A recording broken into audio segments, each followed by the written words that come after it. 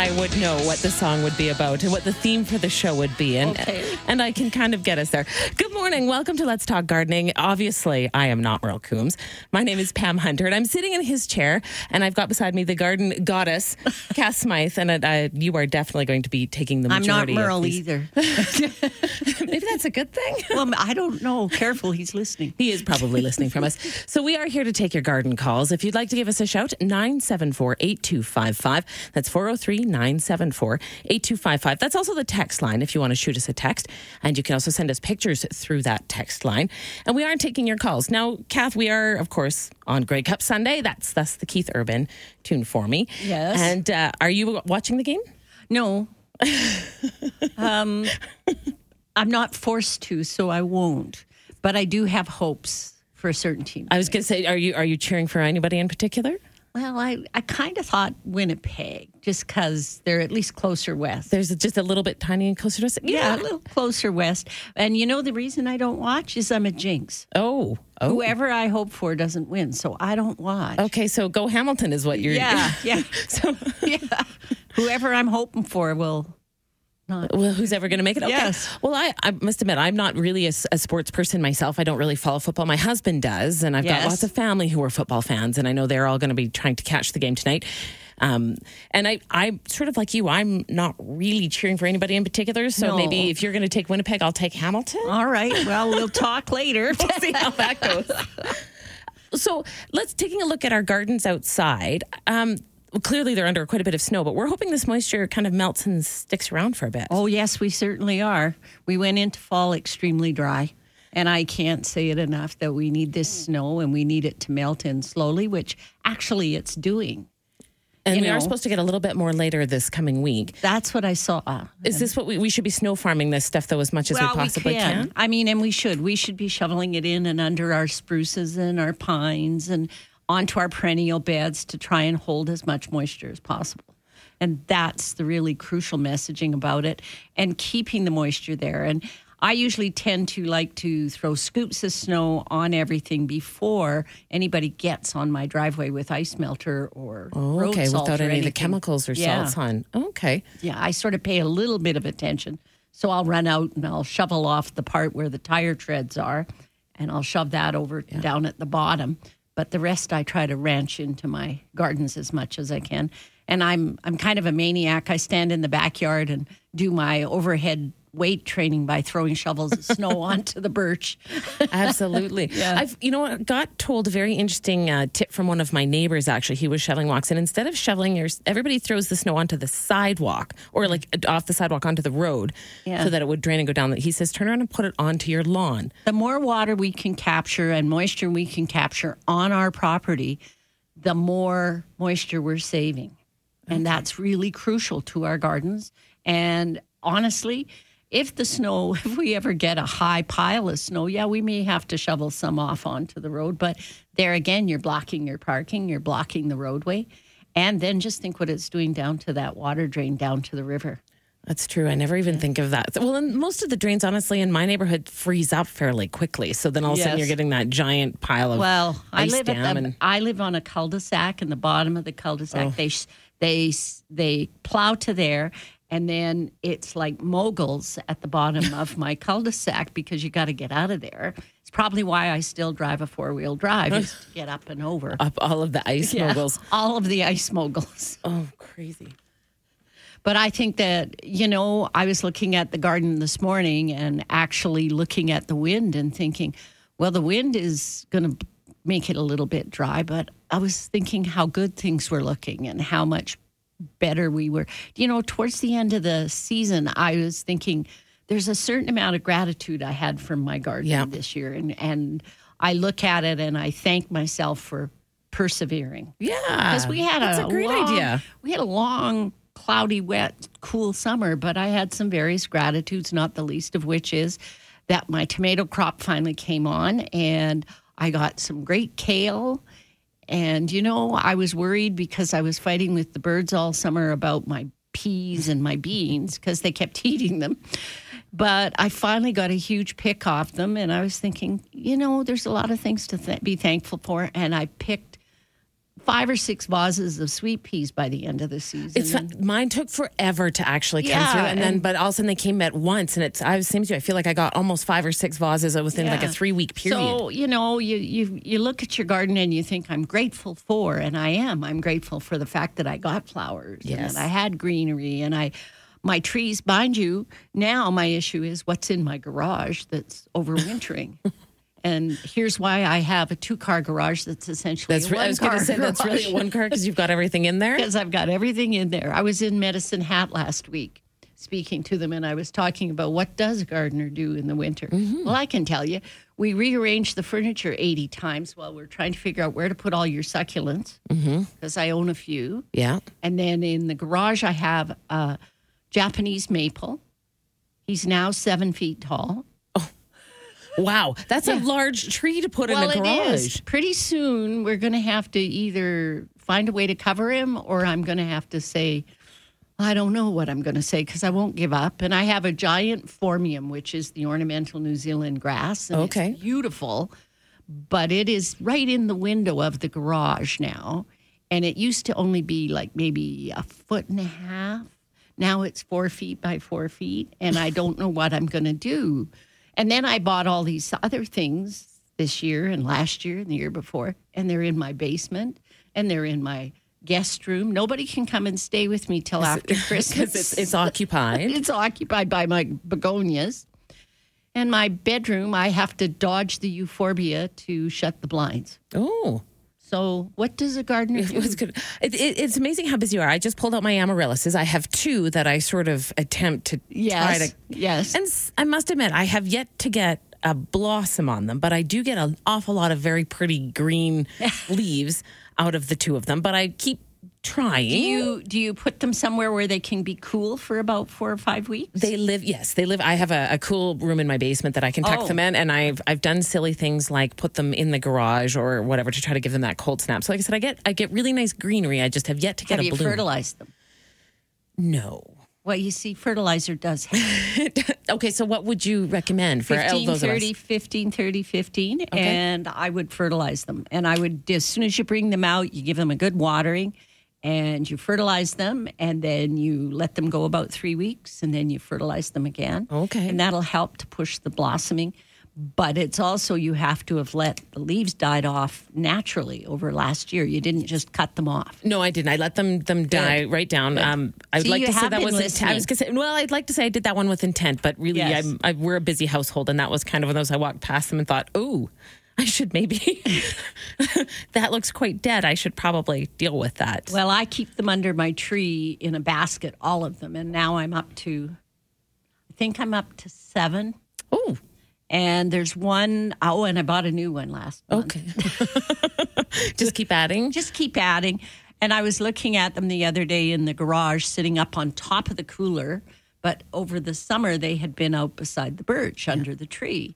And they were doing really well. But then the neighbor had a fence built, and these guys were villains. Oh. Villains. By the time they were done, I was ready to hunt them. Oh. So anyway, I rescued them and got them my amaryllis back. So I'm quite pleased, and they look like they're coming back. Oh, that's good news. So, do you think you'll have blooms off all 7 of them? No, because last year one I forgot to cut back properly, and I think it's not going to do well. But now I'm going to try and get more flowers. So what other, so besides amaryllis and poinsettias, which are the obvious, and I must admit I have a Christmas cactus that decides it is actually going to bloom at the proper time, but it blooms frequently during the year. Well, yes, because nowadays we are getting the cactus that is triggered by daylight length and light length. So what we're getting is they're literally flowering as the days, night and day become more equal. Oh. So when we're starting to see 10 hours of daylight, 11 hours of daylight, and more darkness, we're getting them. It's just like the poinsettia, the red bracts, the red leaves, are triggered by 13 hours of darkness and 11 hours of sun. Oh, okay. Well, we're going to come back and talk more about all this. We do want to take your calls and your text messages. 403-974-8255. 403-974-8255 if you've got a question for Kath. And we'll be right back with Let's Talk Gardening on 770 CHQR.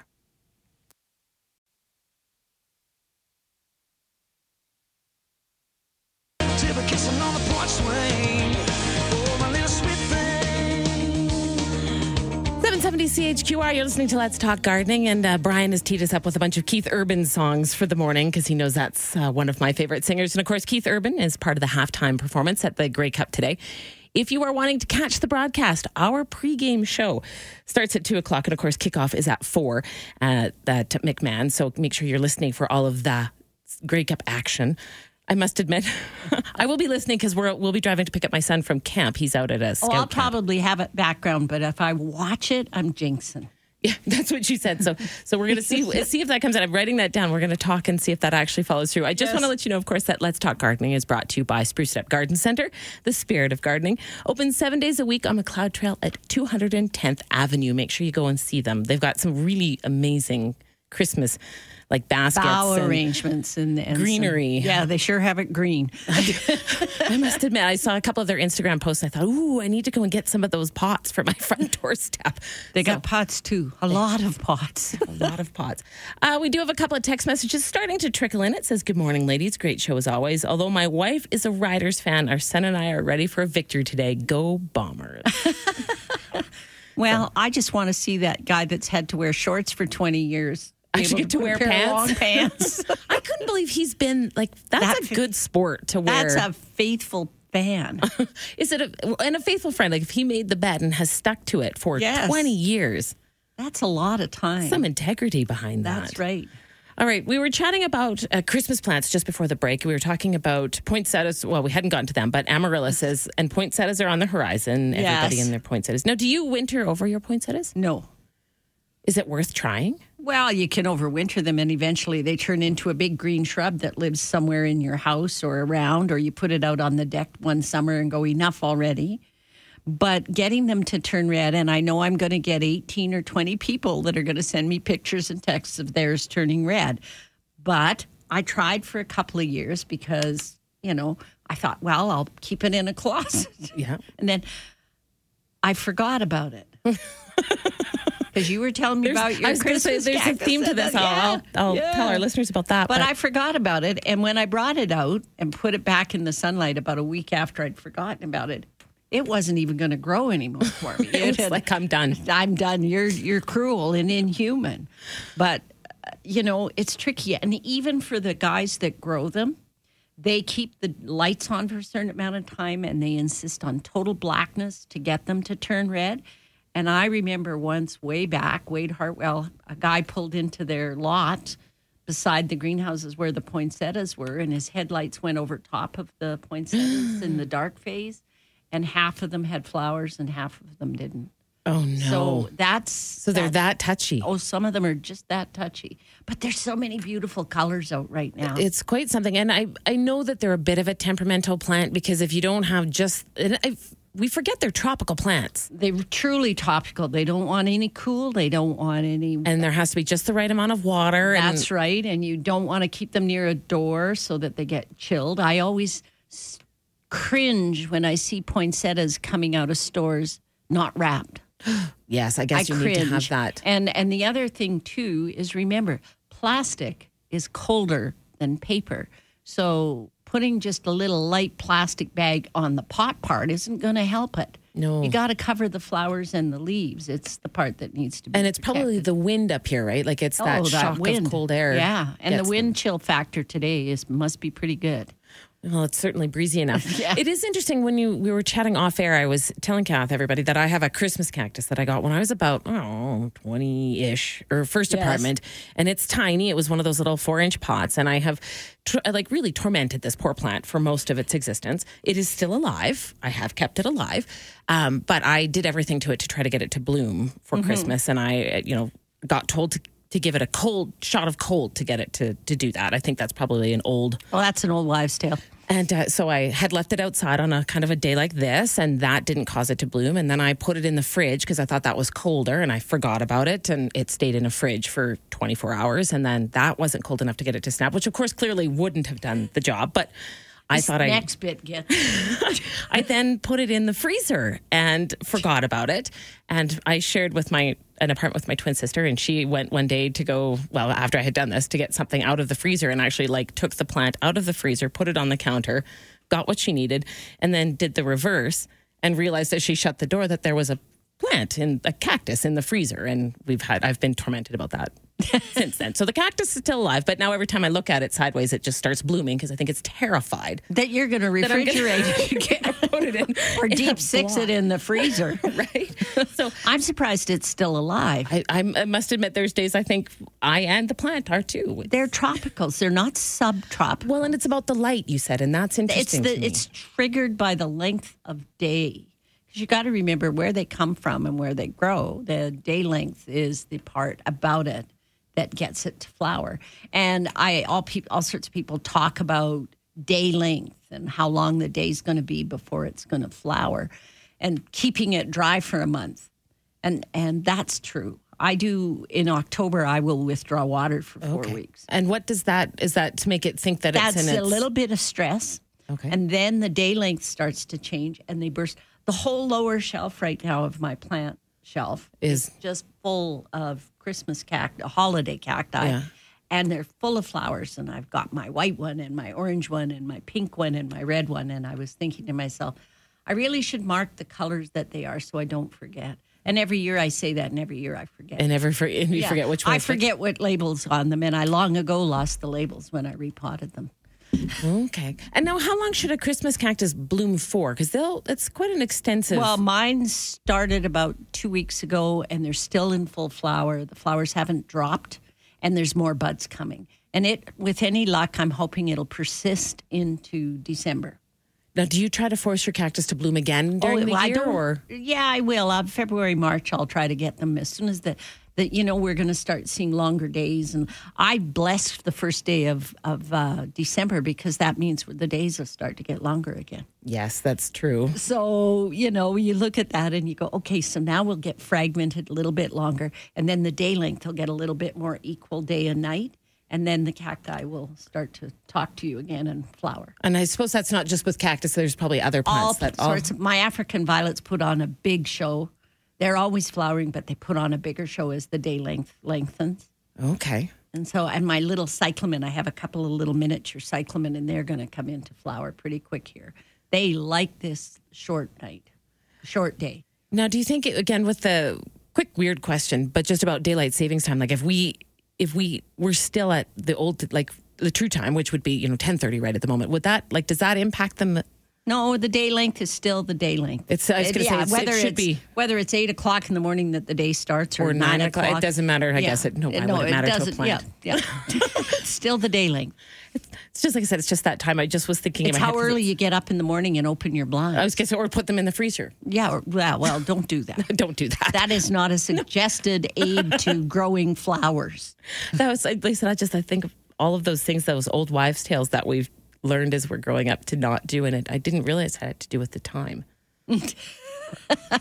It's the time of day and the length of day. A whole lot of our listeners rolling their eyes at the radio right at the moment. Well, maybe that's why they need to phone us. They need to phone us. 974-8255. Save poor Catherine. What's your biggest gardening mistake? I'd love to hear some of them. Oh, we should. Apart from I'd like to hear what you were grateful for in your garden, but I'd also like to hear what succeeds, especially what succeeds for you. My mom always had all these little things she did, and it always worked. She always got apples off her tree. But she had to go out, and she and my great aunt always tried to tell us they were witches. So,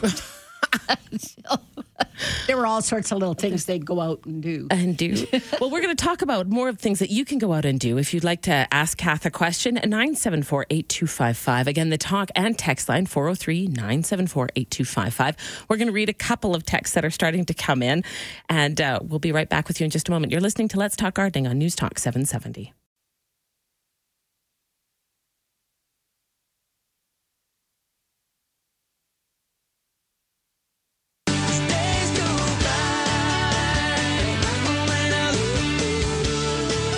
To Let's Talk Gardening. Good morning. My name is Pam Hunter, and I'm in for the holidaying Mr. Merle Coombs, but I am joined by Kat Smythe, our garden goddess, and we are taking your calls and your questions on the talk and text line, 403-974-8255.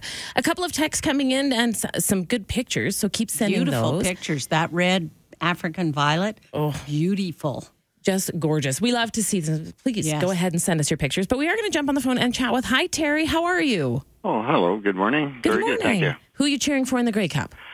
Well, I don't actually have a favorite. I was cheering for Calgary, but they're not there. So I think there's a pang when we all say that. We all say that and go, yes, unfortunately. But I just hope it's a good game. It should be a great one. So you have some junipers that are plaguing you. Yeah, well, there was a couple of different issues. One is just plain overgrown, but the others, they had over the winter, and I noticed a lot of the ones in our neighborhood had the same problem. Around the edges, there's a lot of brown. It looked like they kind of died all around the edges, say about 4 or 5 inches all around, that sort of thing. And I don't know exactly what that was, but... were they near the sidewalk or the road or... No, they were in... towards the house, really. Towards the house? Yes. And this was from last winter? Yes. Okay. Well, last winter was kind of odd because we had that really fast freeze in February. Oh, yes. And a lot of the growth was uncovered during the early part before that. And just as the new growth started to fill in and was just getting set, it got hit with that really fast freeze, and it was severe. It went down really fast and really cold, and then it stayed that way. So they suffered a little bit. They'll probably be fine. They're, just a little bit of pruning off of those dead edges, and I'm sure that's what you probably did.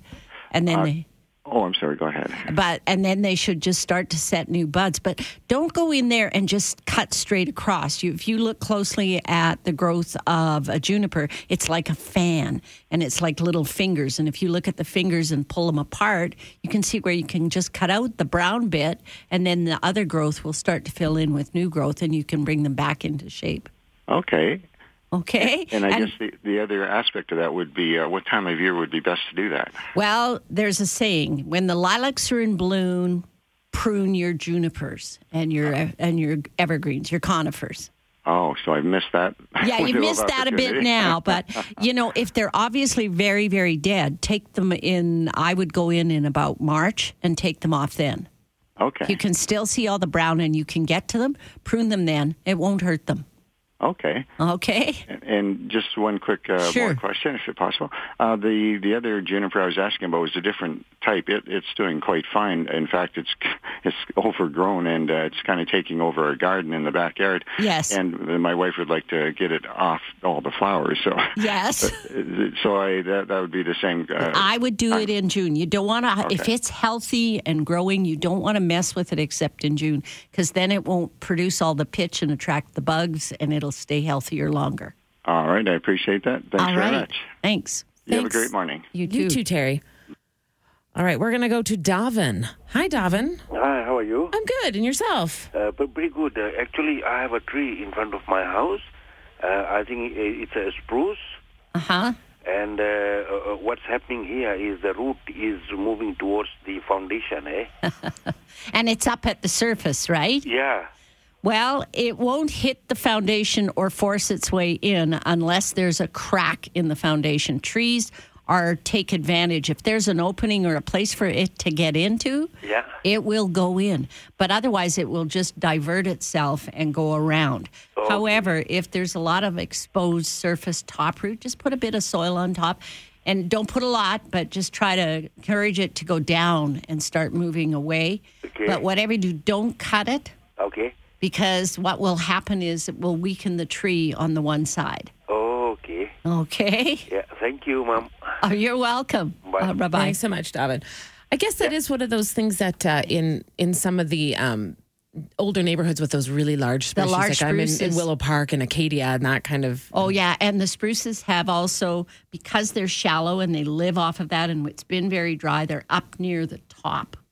And they tend to stand up on there. And if they're not being watered deeply, they don't get enough secure root system down lower. And then some of them, because of the way they were planted and didn't get their roots stretched when they were first planted, will cross over each other and cause themselves to start to lift up. Oh. It's not exciting. But it is something that you can kind of manage. Yes, and I don't absolutely. think I realized that you could sort of start to train them to go. Yeah, as long as they hit a solid foundation and they hit no crack in the foundations, they won't go after it. It's just like this business of them going into sewer pipes and things. If the pipe is cracked, by all means, they're going to seek water there. But if there's no cracks or no openings for them to get into, they're not going to go and break it. So... All right. Well, we're still taking your calls and your questions in on that 403-974-8255. We are going to talk with Janet Melrose of the Calgary Hort Society coming up here in just a few minutes. I'll also let you know, if you are an orchid fan, that John Ostrodom. Ostrodon. I did. I was actually pretty close with it. That was very good. Is going to chat with us just after 10 o'clock, actually. And he's highly regarded in the world of orchids within the city. So yes. Interesting question. And so if you're horticulture in general. He is a plant nerd. Oh, that should be fun. And so if you are an orchid fan, make sure you're listening for that. And of course, we do want to see your pictures if you've got some. We're still getting quite a few texts coming in on the line if you want to read a couple of those, Kath. Well, there's one that's from Didsbury with some wonderful holiday cactus. And she says, my cactus and I live in Didsbury and we love the snow. And I think that's great. And somebody on here also sent us a text and said that their Christmas cactus is blooming. And that's the same lady. And she says that Merle told her to abuse them and not water them too much. And if the flowers are anything to go by, they're beautiful. They're gorgeous shape. Yes. She said it's her Thanksgiving cactus that she bought from Spruce It Up. It's just beautiful. And there's a lady someone looking for the phone number for the Pincher Creek Sweet Pea lady. So Diane, if you're listening. Diane, and her greenhouse is called Bailey's Sweet Peas, Bailey's Greenhouse. BAILY''S. Okay. And you should be able to find it online. I don't have it. I don't think I've got the number either. We'll see if we can find it. Maybe our handy-dandy Brian might be able to find that for us. But Diane's often listening. So if you're listening, Diane, why don't you give us a call? And tell us and your you phone can tell number. us your phone number and let us know what you're doing with your sweet peas at this time of the year. That's right. We're going to go to break, and when we come back, we're going to chat with Janet Melrose. We're still going to take your calls and your texts, 403-974-8255. You're listening to Let's Talk Gardening on 770 CHQR. But you think of me, you think of me. 770 CHQR, and you're listening to Let's Talk Garden. Not, of course, Mr. Keith Urban, who will be providing the halftime entertainment at today's Grey Cup. If you're looking for the times, our pregame starts at 2 with our guys, and then kickoff is at 4. So that's when you can find all of that. Well, that's when I'll move the TV over then. We can enjoy that game happening this afternoon. It should be a good game. Looks like the weather's going to hold. It'll be a lovely afternoon. It should be a good game. Both teams deserve to be there. That's right. I know that much about them, and it should be pretty exciting. It'll be interesting for them. We're going to go to the phones and talk to Calgary's cottage gardener. Hello, Janet. How are you? Hello there. I'm doing great. Thank you. Thanks for joining us this morning. Oh, you're so welcome. I'm looking forward to chatting with you guys. So what have you been up to? What have I been up to? Well, actually, yesterday I was in the garden putting away more of the garden from the summer. Still? So I think, still. I thought you were doing that last week. Well, I finally got the last of the pots under tarps. Okay. So that's good. All right. I think I can say it's done. So now are you just tarping your pots in your yard, or do you move them and tuck them up sort of in a sheltered area? I don't, unfortunately, have a totally sheltered area. So what I do is I have them upside down in containers. And sometimes, if I'm lucky, I've got Rubbermaid tubs that I can put them in. And then I tarp the whole thing so that they stay dry over the winter. If there's anything I hate, it's ice on pots come March. And then you're tripping over icebergs in the garden. Exactly. So I've spent a lot of time this fall doing that. I see. But I am switching over. Oh, okay. It is now Christmas. Okay. So, yes, aren't we all? Yes. Yeah. The kickoff, that season is kicked off for you for... Well, if my house is anything to go by, my basement workshop, she's into heavy gear. Yeah. Oh, yeah. It's moving and grooving. Yeah, it's moving. Yeah. Yeah, exactly. And that's wreaths and boughs and Christmas pots and arrangements. And you bet it. All over the place. So, yeah. What's your favorite to work with, Janet? In terms of foliage? Yeah. I like them all, but I'll say one thing. I prefer silver fir over Douglas fir any day. Yeah, me too. Why is that? It's the leaves are shorter and they are sturdy. They don't pull off easily and they don't fall off at first. In fact, sometimes they outlast, say, the pine. So, and with Douglas fir, after a couple of weeks, you can see the needles on the dining room table or whatever. So, no, I really like And I like it fir. because it's two-toned. Like Yes. it's got the silver side and it's got a green side, and they're Right. flat needles and they catch the light just beautifully. They do, and they're sturdy, so they're a great foundation foliage too. Yes. Yeah. Yes. And these are ones that can go outside as well as inside, right? Absolutely. Yes. Yeah. Table absolutely. setters, porch pots, wreaths. Yeah. The one thing I learned many years ago was holly does not go outside in Alberta. I actually think even I could have gathered with that one, but Well, I had to learn the hard way. And they really inside, you've got to make sure you're keeping it really wet or it doesn't do well either. So you have I to know. stay on top of that. Yeah, I gave up. So, no, nice experiment. and so now is holly like It's a broadleafed evergreen and it produces a berry, but it's only the female that produces a berry, and you have to have a male to produce the berry. okay? So, but we need to keep them well watered because they're just their climates that they Their grow in climate is so humid. Yeah. And in England, they regard it as a weed. It just kills me. Yeah. But, they grow beautifully in the Shuswap. Yes. And they're marginal outside. I've had one for 2 years outside in a very sheltered spot, but it's about 2 feet tall. But if you try and cut them and use in foliage, they all turn black. The leaves turn black. I just submerge them in a vase of water in a clear glass vase, and they look really neat. Yeah, that's a lovely technique. Yes. like the whole The plant? whole thing. The whole thing. Yeah, Oh, thing. Yeah. Yeah. and they Yeah, can that's- live like that. They live like that. Mm-hmm. Yeah. So what else are you up to, Janet? Oh, so seasonal foliage arrangements. Well, actually, let's talk holiday plants first. Okay, let's do that. Yeah, because I have 10 amaryllis bulbs that are just growing like crazy, and one's just about ready to open up. And I've got my paper whites all growing, and they are looking. I've already added my gin into the water so that they won't get too tall. I've got my ivy growing. That's a wasted gin. I know, but it stops them from growing too tall and then flopping over. At least that's what I decide. I see. I see. Okay. Okay. But I love the idea that we're using plants as part of our traditions. That's right. And the poinsettia is big, but it's Johnny come lately to the scene. Talking about holly, it was used way back in ancient Rome. So, we've got this huge centuries-long tradition of holiday plants. And I'm giving a talk for the Hort Society, Calgary Hort Society, a member talk on December the 5th on holiday plants, or traditional plants, as I like to call them, because I just adore them. And I try and have as many as I can in my house every year. Yes. So, it's free for members and $10 for non-members. And we've moved the location. It's at the Haysboro Community Center, which is really easy to get to. Just straight down Elbow Drive and hang a left at 89th Avenue, and you're there. Easy for you to say. I'm challenged. Your town. Okay. So no, I'm looking forward to giving that talk because holiday plants are such a joy to have in our garden. Well, in our house and in our part of our holiday traditions, always. And there's far more of them than we realize, isn't there, Janet? Like there's those knee-jerk ones like the Christmas cactus and the poinsettias and amaryllis, but there's actually a surprisingly large variety. That's right. Yeah, exactly. And a Christmas cactus actually doesn't have a tradition attached to it. It just blooms at Christmas. That's right. Whereas a lot of the others have stories attached. True. And to me, that's what makes them really powerful is the stories and the traditions. And sometimes we don't even know why that we value them, but when you dig deep, you realize, like, there's a reason why we call our Christmas trees fir trees. It's not just because, they're fir. No, they're not often.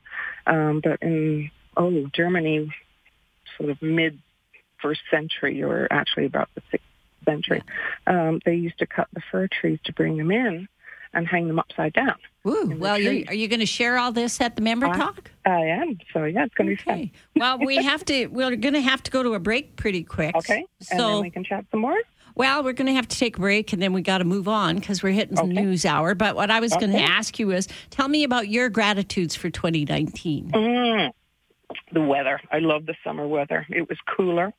so you could work in it. And it rained nicely, so you didn't have to rain a lot, and there was no smoke. Thank you so much. Yes. Yes.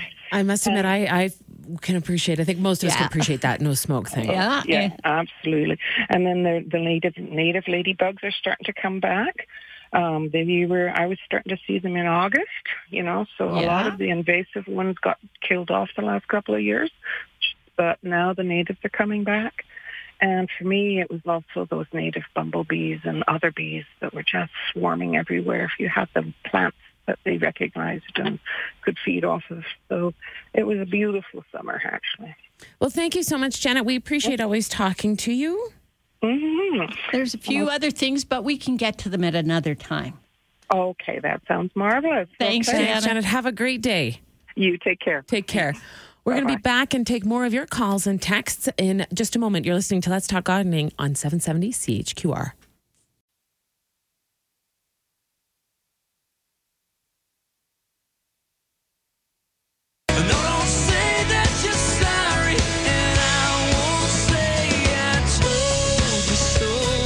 Let's Talk Gardening on 770 CHQR. I'm Pam Hunter, in for the holidaying Merle Coombs, and I've got Kath Smythe here with me, taking your calls and your texts. 403-974-8255. We're going to go to the phone lines and take a couple of calls because I do have some people there. But I just want to make a quick note. We had somebody send us a picture of their holly from Ireland. Yes. It's beautiful. And her lovely purple cottage. So pretty. And the sun, it looks like it's a beautiful day. There's sun shining, blue sky. I'd kind of like to be there. Although it's sun shining here. Hi, Shirley. Hello. How are you today? Good. I have some more questions about Christmas cactuses. All right.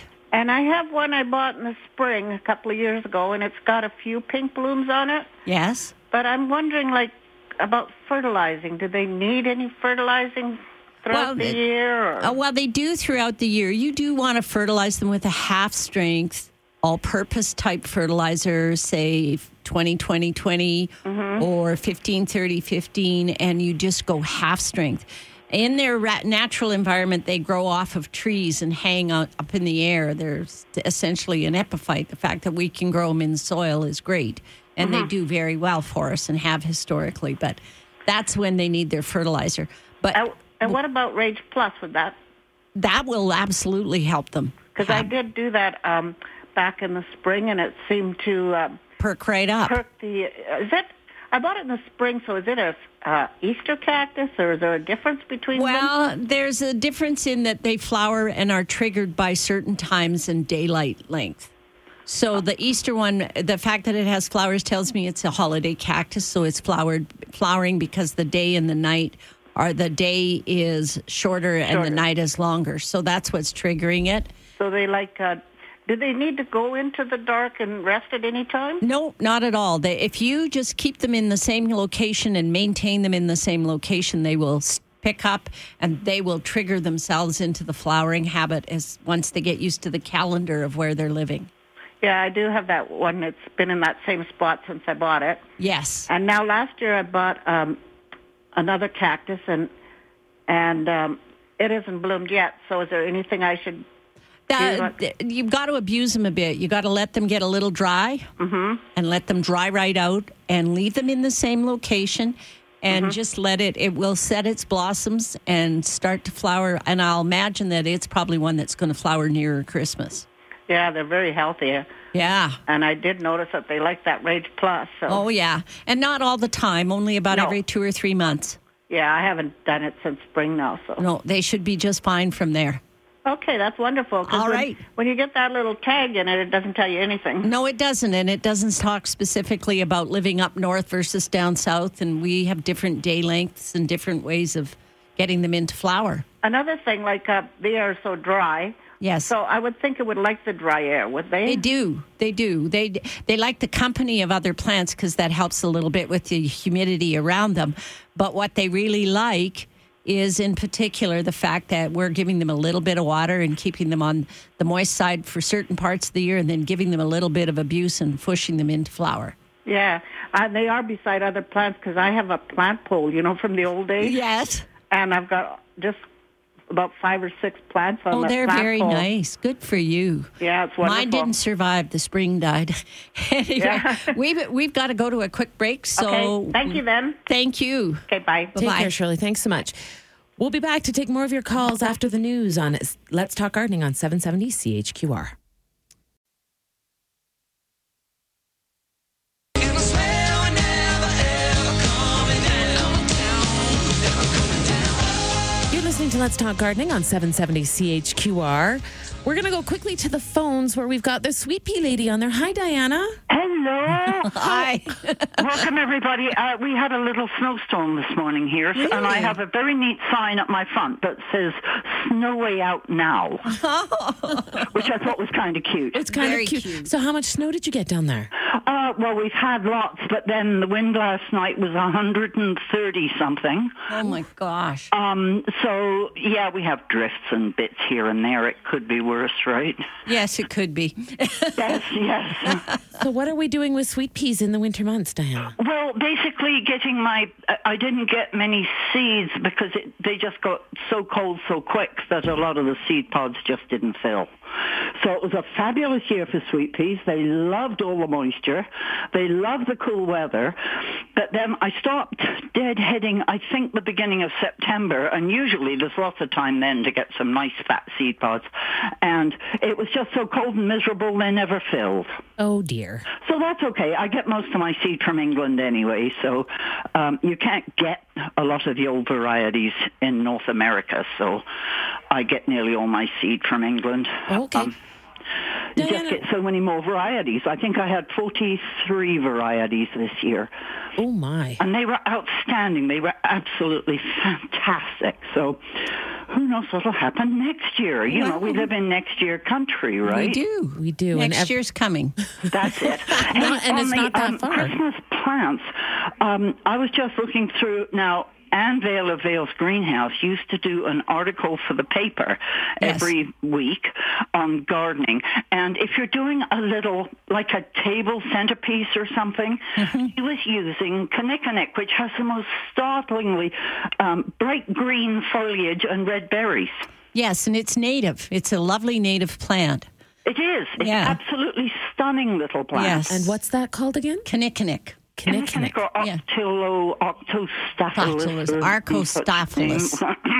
Arcostaphylus. Yes. Something like that. Yeah, I can never get it right, Diana. I've tried for years. Oh, good. It's not just me. It's not just me. No. On different houseplants, I brought in a climbing spinach, and it's blooming its head off. Ah, lovely. And it's Bacella. Oh. And it's, I'm sure it's not supposed to be a houseplant at all. No, I don't think it is. You know, I'm sure it isn't. But, Bacella, and I've been eating off it all fall. So the leaves are edible. And then it has little funny sort of pink flowers all over it. Pretty. That'd be joyful to watch. It's lovely. It likes full sun. I mean, whether it survives, it's surviving the shorter days at the moment. The leaves are getting smaller. Okay. I mean, I'm still eating off it. So, it's like I get 2 in 1, right? I can eat off it and enjoy the blooms. And enjoy all Absolutely. of it. Diana, we had a listener who was looking for your phone number. Would you be able to give that to Oh, us? most definitely. 403-628-3491.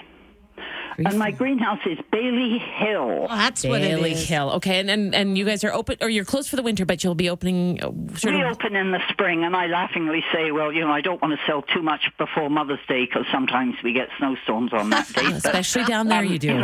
We play it by ear. Okay. Well, Thank you so much, Diana. We thanks. appreciate chatting with you this morning. Lovely to chat. Thank you so much. Have All a right. great morning. Okay, thank you. Thanks. Bye-bye. Bye. All right, we're going to quickly go to the phone and chat with John Ostrodin, but we're going to keep him for a little bit. Yes, we are. We have questions. Hi, John. How are you? I am good, thank you. Good. Are you furiously writing down all of the Christmas plants you can bring in? You probably have them all down there already, don't you? Pretty much, yes. Yes. They have some beauties in. Yeah. I didn't escape unscathed yesterday, John. Well, that's good. I bought a Hoya, one of the that's good. collectibles. I know they're super popular right now. It's just insane, actually. They're And beautiful. We've been remiss, John. We should really introduce you Oh, to yes. our listeners. This is John Ostroden. John is a horticulturist and a self-confessed plant nerd. Yes. And I consider him one of my foremost authorities on orchids. And I have been hearing a lot of orchid questions lately, so I thought that's where we should start, John. Sounds good to me. Yeah. Yeah. So one of the things I know you and I have gone back and forth about is ice cubes and orchids. Yes, it drives me crazy. Absolutely drives me crazy. Okay, tell me. The reason, first of all, you're putting freezing cold water on a tropical plant. Yes. And ice doesn't magically appear in the tropics and land on every orchid in the jungle or rainforest. So what I think that originally came about was that probably when orchids first started becoming popular, it was very easy to overwater or not know how to look after them because they're quite different than a lot of other plants because most of them are epiphytes. Yes. So I think that was a good way of keeping them moist but not water sogging them. Yes. But nowadays, we can water with, tepid water or warmish water, and they find to do much better, especially if they get leached. So you water heavily to get rid of buildup of fertilizer or high calcium salts in our hard water here that we have in Calgary. So I always recommend just doing a good watering. Something comes out the bottom, get rid of the excess water, and then continue on that way. And do you prefer orchid bark or do you use moss or? About 95% of my collection is all in moss and charcoal. Okay. The only orchids I have that are in bark anymore are just my Paphiopedilums, my lady slippers. Okay. Because they like a little bit higher pH, and the moss is more acidic, so that's why I grow them in the moss. In the bark. In the bark, rather. Sorry. Yeah. And so if you were to recommend to people, what's the easiest orchid for them to start with? Well, it's always the Phalaenopsis. That's right. They're quite tolerant of all our conditions in the house. They're tolerant of lower humidity, and lower light conditions. Yeah, and because they flower for such a long period of time. Oh, I know. Really, really good for a beginner orchid. That's where most of us started. So, and what does it mean when you tell people that they're epiphytes? So, an epiphytic plant is a plant that grows usually up another plant, usually a tree, to get up closer to the light. So they're using the plant as support compared to a parasite that attaches itself and feeds off the nutrients of the tree or from its own And a good example of a parasite is mistletoe. Is one of the most popular ones, yeah. Yes. Yeah. Okay. Yeah. See, I do remember when you tell me things. John, I've always heard when you get orchids that you're supposed to keep them in those little tiny pots. You don't repot an orchid very often. No, usually most of them like to be incredibly root bound, especially Phalaenopsis. After you usually hit a 6-inch pot, in transplant, that's usually where they stay. The odd cultivar or odd one will somehow explode and need to be in a much bigger pot. But typically, how they grow, they lose leaves and lose leaves roots at the same time. So when you transplant, they usually go back into a 6-inch pot. So they do like to be root bound. That helps with flowering. It makes them feel like they're a little bit older and keeps them more mature. So they flower smaller than they would if you just were to grow them in a much bigger pot. Okay. And when they start to make the babies on the flower stems? So those are kikis. Yes. Which is an Hawaiian term. Yes. For baby. That's usually a couple things cause that. One is the plant is under severe stress, the plant is actually going to die, maybe it got overwatered, underwatered, neglected, or very, very low humidity will also cause that. But there is some cultivars out there that just seem to to produce themselves, which they'll flower and produce kikis and they're perfectly healthy plants. So there's no real trigger that causes that, but usually 9 times out of 10, the mother plant itself is usually under severe stress.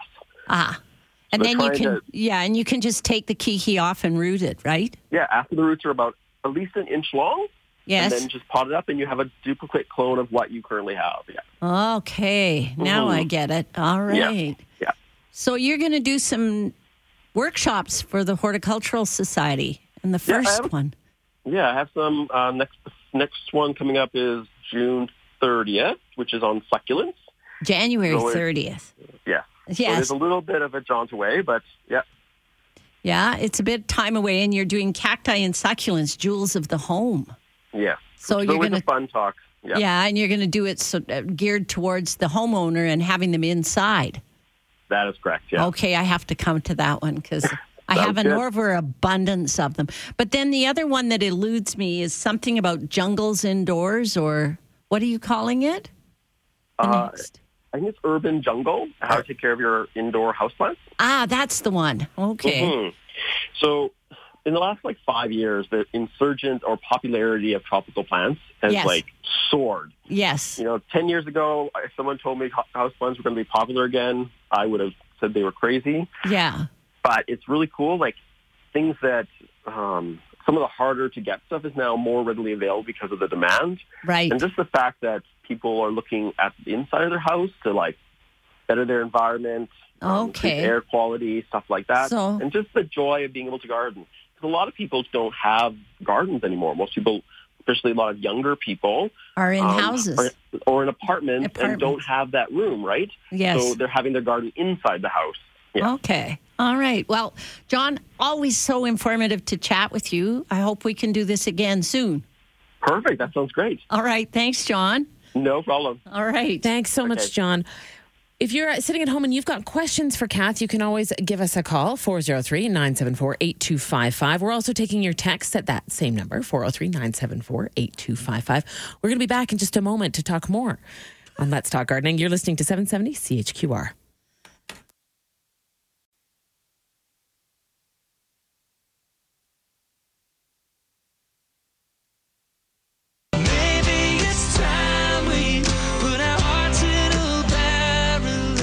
To Let's Talk Gardening on 770 CHQR. I'm Pam Hunter. I'm in for Merle Coombs, who's off this weekend, and I've got Kath Smythe with me.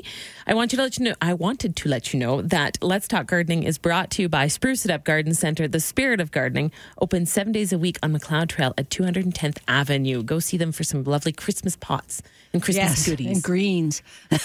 And greens and more greens for our houses. All right, we were going to do a couple of texts here really quick because we've had people who've been sending us information. We've got a couple of phone calls and we have another guest. Yes, we do. Online. It's busy all of a sudden. Keep us on our toes. Kat, we've had a text come in that says, good morning. If you're an inside winter gardener, can you start tomatoes, peppers, and cukes really early to keep them in a grow mode? So in May, one would have really large plants to get into the garden. It'd be way too early right now. And usually what you want to look at is the package, and it will tell you the number of days to maturity. So if you look at, say, tomatoes and it says 65 to 70 days, that would be hard on them to be started too early. Cucumbers, I think it's too early to do any of those. But if you're an inside gardener and you want to spend some time and you want to get them in the garden early, you could look at cool weather crops and start some cabbages ahead of time and do things like that. But tomatoes, cucumbers have a very definite time frame that they grow to and mature to and flower. So most of my friends, and in fact, my friend Dave and I talk about tomatoes long and hard in early March. And then usually about the 20th of March, he's got our crops going and we're getting them ready so that we get good production out of them. So peppers, the same thing. But you know what? I have several friends who grow peppers year-round in the house, and as long as you can keep the soil warm on the bottom to get them to germinate and you have good grow lights, you should be able to grow them in the house. Well, that's good to know. Yes. I wonder if it's tricky, too, though, when you do those kinds of things, house, because our spring can start late or it can early, be early, or we can get hit with that frost You're later. not going to put your tomatoes or your cucumbers out until the weather's warm enough. And then the other thing I look at this time of year is the new seed catalogs aren't out yet. So the new seed isn't out yet. So some of the garden centers have seed in. I happen to know of a few that have had seed orders come in. So you might be able to find some of the seed, but don't get too carried away too soon. Yeah, slow. Yeah, it's hard to wait. Slowly. Take a few classes. Go to a talk. Go and feel and touch the plants and talk about them. All right, I'm taking a quick look through this text line, and it says there's a picture sent to us, and it says, my Christmas cactus looks sick. Thin leaves that are turning red and gray, and Google search says that there's a 50% chance I am overwatering it and a 50% chance that it's not enough water. They don't get any fertilizer, but they always bloom. The bright red leaves are usually the fact that they may have gotten a little bit of too much sun because they don't want to be in the hot, direct sun. And yes, there is some indicators on your leaves that say that you are overwatering them. There's corky brown spots in the leaves, and that's overwatering them. And the other thing I'm seeing is from the gray is that's where you've splashed water on the foliage, and you shouldn't be doing that. And I really and truly, about every 2 to 3 weeks, I water my Christmas and holiday cactus. And it's only every 2 to 3 weeks? Only every 2 to 3 weeks, and I don't get water on the foliage. I try to avoid it. Now, do you put them in like a sink full of water and let them draw up? Or I do. You prefer to... Well, I actually set them in the sink and pour water till they're running right through, and that allows them to absorb as much as they're going to take in. A lot of these plants only are going to absorb 0.5% of their entire volume of root, of moisture to support their plant body. So you don't want to overwater them, and you never leave them sitting in water. And the thinner leaves are usually an indication of suffocation. Okay. All right, Kat, I see a familiar name on the phone board. Mary. Hello, Mary. Well, my arm fell off. You ladies are pretty popular. We are pretty popular, but it's Yeah, only you're because doing they've been a good waiting job. for you. Well, thank you. Yeah, really, really good. Well, it's because I'm not singing. If I sang, they'd all ask me to please go somewhere else. Me too. Anyway, I had that information for you for Bailey's, but Diana called in. Diana called in. Oh, she's really good. Isn't she fun? I enjoy her. Is there anywhere you haven't been, Mary, in the province?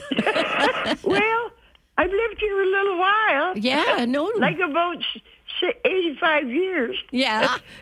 And around here, 61. Ah. Pinch Creek's a great country. If you could stand up, the wind is just outrageous out there. Okay. It really blows. So what of your Christmas plants are blooming, Mary? Well, I got really nice sagos here, and they're blooming. And I've got cyclamens, and they're blooming. But I got a funny-looking cactus. It's white. The blooms are white when they start, and then they go to pink. Oh. They're really pretty. Oh, I bet you they're fun to watch. Yeah. So I mix them up.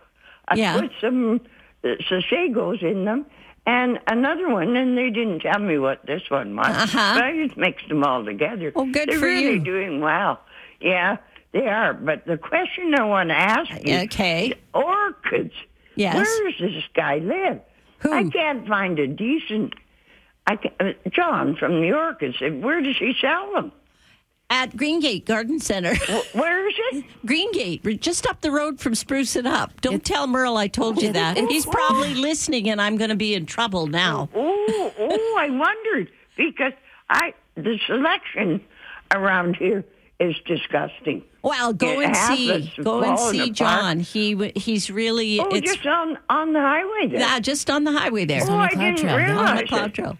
Oh, good. Well, no, Merle won't care because I'll bring him some antipasta, and that'll make him feel better. Bribery always works, right? It'll just make him fat. Okay. Anyway, thanks, gals. Thanks, Mary. Thanks so much, Mary. You have a great day. Later. No, all right. Before I let you go. Have a good Grey Cup. Okay. Winnipeg. I guess they need to win. Okay. I don't know anybody else. Okay. Okay. Thanks, Mary. Bye. She knew I was going to ask that question on who she was going telepathic. to. We've got time for one more quick phone call here. Hey, Peter, how's it going? Hi there. Good morning. Morning. Really good. What can we do for you real quick? Yes, real quick. I always had annuals which do not attract bees and butterflies, and maybe you can tell me some that do that, because I just can't get them. Cornflower, you know the seed, the bachelor buttons? Oh, yes. They will attach, and so will fuchsia. You know the hanging basket fuchsia? I'm writing this down, cornflower. Yeah, and they are beautiful blue, and they are attracted to those. Yeah. And the fuchsias, the bees and the butterflies really like them because they have a spot for them to rest, and they can get in and get the pollen from them, and they do produce a nice... In fact, fuchsias attract hummingbirds. Oh, nice. So, yeah, I want them too. But, I mean, really and truly, what you want to look for are one-color flowers, not multicolors. They're attracted to yellows and to bright, hot pink. And it isn't necessary. Hot pink. Okay, because I've been using petunias all these years, and nothing goes to them. Okay, all right. We have to go to a break. Can we come back to you? Do you want to hold on just a bit longer? No, actually, no. I think I've got enough information here. If it's just those two, I'll go with those two in my garden then. Thank you. Thanks so much, Peter. You have a great morning. Thank you. Bye-bye. We'll be back with more Let's Talk Gardening on 770 CHQR.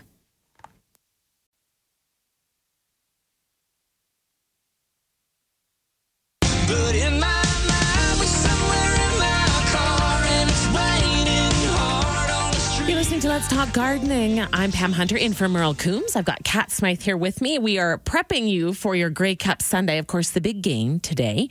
Kickoff is at 4, but our pregame show starts at 2 o'clock, so make sure you're tuned in for that. We're going to go straight to the phone. We've got a couple of phone calls. If you're on hold, hang on. We will get to you. Okay. But we're going to chat to another guest. We've got Natasha Gillow of the Calgary... Gio. Did I get it right, Natasha? You did. Thank you, Kat. And with the Calgary Hort Society. And sorry, Natasha, I did practice that actually a couple times during the news break there, and I still got it wrong. Oh, the story of my life. It's all good. Not a problem. How are you? We've been asking everybody what Christmas plants are blooming in their house right now. I have been listening. What a wonderful conversation to have. What can stop us from having any types of plants in our home? I think we've been certainly learning that today and certainly up to now, including pepper plants, as it turns out. So no, wonderful, wonderful. So what have you got going on in yours then? In your house? So I'm actually hanging on to my pepper plants. What can I say? I couldn't let them go. Couldn't let the early frost get to them. They were producing so well. So I've hung on to them, and they keep producing. So what a wonderful gift that those things keep giving throughout the year. So definitely that is my pride and joy, is I'm able to still have the peppers I started myself last year. So good. Yeah. So Natasha, for those listeners that don't know, is the new executive director at the Calgary Horticultural Society. And my question is, how have you enjoyed your first couple of months with us? Well, what can I say? When your job, you get to go in every day and you speak of something that is a personal passion of yours, and now it's your job. That's not a bad place to be in life, I must admit. So I've really enjoyed it. It's been 3 months now, and it's been one heck of a learning experience. And every day I'm amazed by the staff, and I'm amazed by the volunteers and the wonderful people I'm surrounded by, and the fact that we all have kind of the commonality of a pure joy for growing. I think that's what a wonderful gift. Natasha, there's an awful lot of things happening at the Calgary Horticultural Society. Like, you guys are busy, busy, busy. So you would think during the winter time that would not be the case, as perhaps I was expecting. But oh my goodness gracious, is there so much going on? Of course, there's always our workshops that happen on a regular basis. So please take a look at our website, calgaryhort.org, to take a look at our schedule. But there's other things, of course, happening beyond our workshops and our events and so on, including the holiday season. So the holiday season is kind of a perfect example of the gift of giving, and certainly we're not an exception to that. So for our members, and of course for the Calgary community, we produce annually beautiful calendars of Calgary gardens that are just so beautiful. You know, for those who doubt that you can grow a beautiful garden in the prairies where we live, buy our calendar and take a look at what you can do. So our calendar is available right now for $10 either at our society offices, and we are also working with both Greengate and Golden Acres Garden Center to have it available there within the month of December. So you'll be able to visit and take a look, and certainly please pick your own copy up. And we'll come by, of course, our offices and pick up a copy. In addition, we, of course, have our annual gift of membership, which is our annual campaign in December, where we encourage people to come and purchase an annual membership to the Calgary Horticultural Society. Society. This allows you great discounts at many various garden centers and partners, but it also allows you to have workshops and events and so on at a much lower price than available to the public. So it's a wonderful gift to offer, very affordable gift to offer the one you love, and certainly is always a great resource for those who are interested in not only gardening but growing in general here in Calgary. This is one of those great gifts for those people. You know how everybody says, I don't need stuff. I don't need any more stuff. But This is because it gives you knowledge as well as access to all of the events. This is kind of one of those really great gifts that just you can get so much out of. And you get the magazine online 8 times a year, which is so informative. The garden writing is phenomenal. Every month I learn something new. So and that's great. all Calgary-based or area-based? It's all Calgary. Yeah. All Calgary. What does a membership cost, Natasha? It is, Kat, you'll have to correct me if I'm wrong. It is currently $45 for individuals. And, of course, we have our family membership, which is $55. So please take a look online and take a look at getting a membership. And, of course, we encourage you to also maybe drop by our offices because during the month of December, we're going to be offering, we do this on an annual basis, but we'd like to offer you an extra small gift. And so if you drop by our offices, which are located at 208 50th Avenue Southwest, which is a small terracotta house right on the corner. Appropriately colored.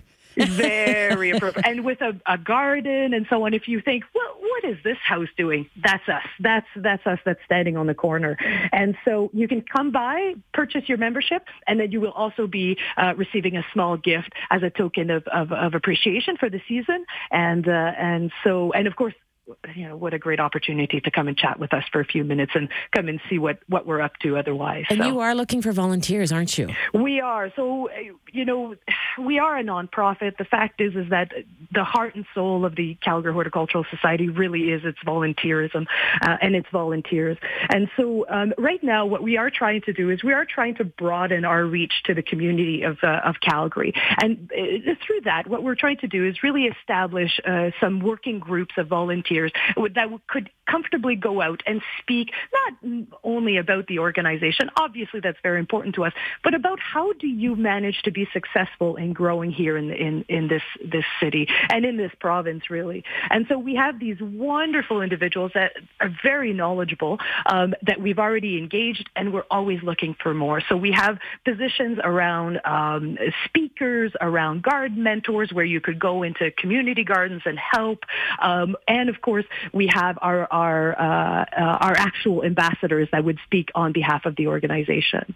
And then, of course, Open Gardens. If I could just slip that in, Open Gardens, every year we have a wonderful crew of volunteers that go out and observe beautiful gardens, recruit people to open their gardens to the rest of us.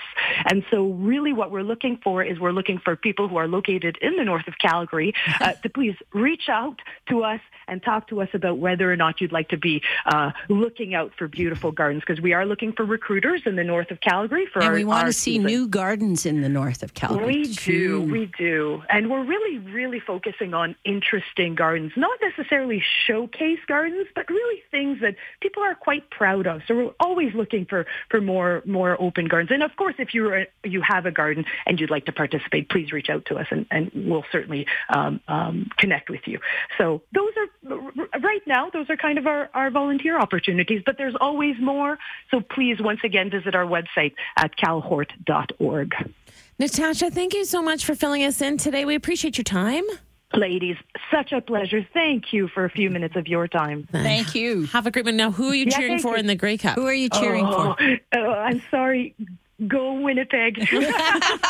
Good. Thanks, Natasha. Take care. Have a great day. All right. Bye-bye. Bye-bye. All right, we do have to take a quick break. Anne and Irene and Sylvia are all on the lines. We're going to come back and chat with you in just a few moments. You're listening to Let's Talk Gardening on 770 CHQR.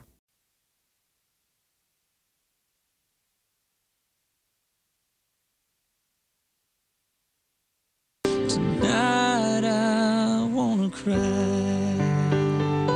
You're listening to Let's Talk Gardening on 770 CHQR. Hi, I'm Pam Hunter, and I'm in for Merle Coombs. Welcome back. And I've got Kat Smythe here. And we have a few people who've been patiently waiting on the phones. Hi, Sylvia. How are you? Well, hi, I'm fine. I have a beautiful anthurium houseplant, and it's healthy and green, but there's only get a couple of the red bracts coming on it. How long have you had it? About a year. And when you bought it, how many flowers did it have? Oh, it had about 5 or 6 at that time. Have you fertilized it? No, I wasn't too sure. Well, like a flowering house plant, the fertilizer. Well, you want something like 15, 30, 15. And right. I don't go heavy with the fertilizer on them. I fertilize them about 3 times a year, half strength. Right. And they aren't in a really active growing phase, probably why they're getting their flowers right now. And what they do is produce their flowers as they're going through that stage of lower light. Right. But the fertilizer is important. So when these 2 flowers are they new? Have they just started? This has just started, yes. Yeah, okay. I would give them about another 10 days or so and then fertilize it half strength. Right. And let it, before you fertilize it, water it a little bit because dry plants don't take fertilizer up. So they need moisture to take the moisture to get the fertilizer up. It's like you and I have taste buds and we salivate to swallow. Yes. They need moisture to swallow. But get a fertilizer like 15, 30, 15. 15, yeah, okay then. Okay? And that should do it then, eh? That should really help. And then don't water it too much. No, thank you so much. You're welcome. Bye-bye. Bye-bye. Okay, Irene has a dahlia. Ooh. Hi, Irene. Hi, good morning. I planted one of those dinner plate dahlias for the first time this past summer. Uh-huh. And then after we had that big snow in October, I had dug out the root bulb. Yes. And since then, it's been sitting in my garage in a box on some newspaper. So I want to know, is it too late to do anything with it, or? No, not at all. Okay. But have you dried it? Have you cleaned all the dry soil off of it? Yeah, and then I did. And you've got it in. Is your garage heated? No, it's not. That's the well, thing. you see, you need to. If it's going to get as cold as they're saying in the next few days, you do want to bring it down the basement somewhere and cover it. Like put it in between 2 sheets of newspaper. Okay. Just make sure it's nice and dried off. And then keep an eye on it because coming February, March, you're going to check on it and make sure that it hasn't gone moldy and that there's nothing happening as far as mold goes. And then it will start to sprout and it will tell you when it's ready to grow. Okay. And when you do repot it into some good soil. And I would fertilize it as soon as it starts to show leaves. Okay. And put it in a sunny window. But really, dahlias don't come upstairs or into the light until late March. Okay, so just leave it in the box. I can leave it in the box. The newspaper and just check on it. Just check on it, okay. But get it in the a little bit warmer. Okay. All right. Good to know. Thank you. Thanks, Irene. Yeah, bye-bye. Thanks. Bye. You were mentioning, Kat, that you have a bay leaf plant that was doing very well. Well, I've had it for 3 years. I used to have a great big one, but it succumbed to abuse. I can be honest. But I have a new one that I bought about 3 years ago, and it's now moved into a bigger clay pot. And in the summer months, it lives in the sun on my deck, and I don't ever let it dry out. And then in the winter months, it comes in and it sits beside my kitchen sink. And the window there faces southwest. And it gets good sun in there, and it stays reasonably cool because of the kitchen window, and it gets the humidity from the sink. And I try to remember to water it. This is the abuse I inflict on my plants. I work real hard to remember to water it about every week. And as soon as the soil completely dries out down to my second knuckle, I then water it and let the water run through, and I never leave it standing. And it does beautifully. And I really enjoy them. I've overwintered them. Like the big one that I lost had overwintered with me for 10 years. Oh, my goodness. So it was doing really, really well. And the abuse I inflicted on it was that I decided it didn't want to be in the hot sun on my deck, and I put it in too much shade, and it shed every leaf. Oh. So it'll show you. It showed me. So, and I couldn't get it back. But this new one, I'm really enjoying it, and I've been shaping it. And I so enjoy the leaves, but be careful. One leaf off of a fresh bay tree is twice as potent as one leaf called for in your dried bay leaves. Okay. So twice as potent. We've had a bunch of texts come in, Kat, that I want Yes. to kind of try to get through here. It says, I just bought a fuchsia-colored Christmas cactus in a 4-inch pot. When is the right time to repot into a bigger pot? You don't want to repot it until it's finished flowering. And actually, they don't want to be repotted. They're like orchids. They're epiphytes. They don't like to be overpotted.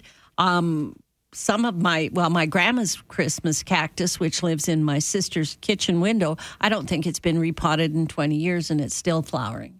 So don't be in a hurry to overpot. Okay, so just buy it a pretty outer pot and spoil it a bit. Just let it have that. Yes. Okay, another texter has written in and says, let me see if I think I have to back up here a second here. Good morning, ladies. Can you please talk a little bit about coral fungus? My neighbor's no credentials arborist is telling her that my 12-foot cotoneaster with minimal coral fungus is going to contaminate everything in the community. The arborist solution is to cut down 120-foot long, 12-foot high. Cut it from 120 feet long down. Must be to cut it right down. It's a 60-year-old hedge. She says it's not going to happen. Can you please explain to me on air how to treat coral fungus and when to prune it But you back? see, coral fungus is usually an indicator of dead wood. Okay. And without seeing a picture of it, I'm not going to say that that's what you need to do. But really and truly, I'd be more concerned if it had scale. Okay. And that's what we're looking for. And he's completely right if it has scale. And the scale is contaminating the whole neighborhood. And it is contaminating the entire city of Calgary. So cutting that back. So what I suspect has happened is, yes, it has coral spot, which is a necrotic canker, which means dead wood. But it's probably got scale, which is the reason that you've got to cut it down. Okay, so they really should get a professional arborist in there. Get an arborist in there and get someone to take a good look at it. Here again, Chris at Prune It Up will do a great job of looking at that and being able to tell you for that. Yeah, to give them a shout. Okay, Yes. so get somebody in professional Yes. who knows what they're talking about and have them take a look at it. Right. Okay. All right. Another one is, what is the name of the orchid again that is best for beginners? It's a Phalaenopsis orchid or moth orchid. Okay. We go to, Brian's telling us we have to go to a break, so we're going to go for a few minutes, come back and wrap up the show. Thank you so much. If you have a couple of questions for us, there's still a little bit of time. 403-974-8255. And that is the talk and text line. You're listening to Let's Talk Gardening on 770 CHQR. Okay. I'm trying. When it's raining on Sunday. You're listening to Let's Talk Gardening on 770 CHQR. I'm Pam Hunter in from Merle Coombs, and Kat Smythe is here with me. A few more text messages coming in, Kath. One saying, good morning. I have a mimosa. You've got to say this. Pudica. It was at least 20 years old or more, and the leaves are they still close every single evening, but the leaves are not as touch sensitive. Well, that's probably because they've gotten used to having you around. And they will just stop doing that. And the older leaves don't shut. The new leaves shut because they're trying to protect themselves. And it's just part and parcel of their makeup. And it's just as they're getting older. Yeah, as they get older, they get a little tougher about it because where they grow and they grow into trees, they don't shut all the time, but they do close with the length of with the day, just like a prayer plant. Okay, we've got well, that's good to know. Hopefully that'll answer your question, Cheryl. I'm just trying to cruise through this text line because we had another one about a Hoya, and we keep losing this text. I've lost it too. This new text line is... Oh, there we go. I found it. And it says... About a Hoya, what is the best way to get my Hoya to flower? It's over 30 years old and hasn't flowered for about 10 years. It's in a south window and healthy. The first question I want to ask is, have you fertilized it? If you've repotted it recently or in the last 4 or 5 years? Those are questions that I ask. But they like to be fertilized only about twice a year, and usually in the spring and the fall, I fertilize half strength. And I find that by drying them out completely, like here again, this is another plant that thrives on a bit of abuse. It will flower. Never cut the stems off, because what happens is the flower, John, if you're listening, don't criticize this, peduncle, which is where the flowers come from. If you leave them on, which is the old place that the flowers used to flower, it will stay there and it will produce flowers year after year. But you have to encourage the peduncle by never pruning the leaves back and never cutting it back. Okay. and fertilizing it. And if it's in bright, hot sun, it will be great. And here again, an all-purpose fertilizer like 20-20-20, half strength, spring and fall. Okay. And that should do it. That should do it. Ooh, fingers crossed. And Okay. they smell wonderfully. Oh, They my do. God, they're so fragrant. They're so pretty. They're a neat flower, too. That's right. They're They very are. interesting. They're very interesting. Another one writing in saying, so for bees, this is going back to our quick conversation with, I believe it was Peter before the break. Yes, I didn't get to the next plants. Yeah. we need more time. Yes. He says, but for bees, I find they really like Veronica, and this person can't remember the name of the other one that they have, but it's a Bee low balm. growing, and it has minty smelling leaves. Is that minty smelling leaves? Bee balm. Yeah. Yeah, Monarda.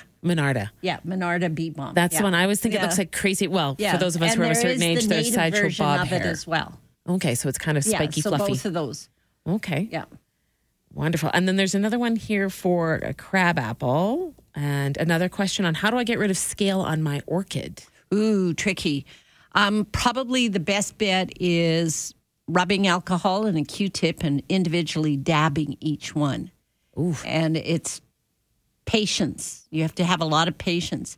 And depending on the medium it's growing in, I find the ones growing in bark are the ones that get the scale the worst. So I tend to change out the bark. Is there maybe something that just comes in on that? Yeah. Sometimes I think that. Is it worth trying to salvage? Sometimes, but it becomes a long process and it could take forever, and then you've contaminated your other plants. So I don't know. I don't think so. Kat, we have to go. Thank you so much for joining us this morning. I just want to remind you one more time, pregame show for today's Grey Cup will kick off at 2 and the actual kickoff is at 4. So you've been listening to Let's Talk Gardening. I'm Pam Hunter. Thanks for joining me. Merle Coombs will be back with you next weekend. This is Let's Talk Gardening on 770 CHQR.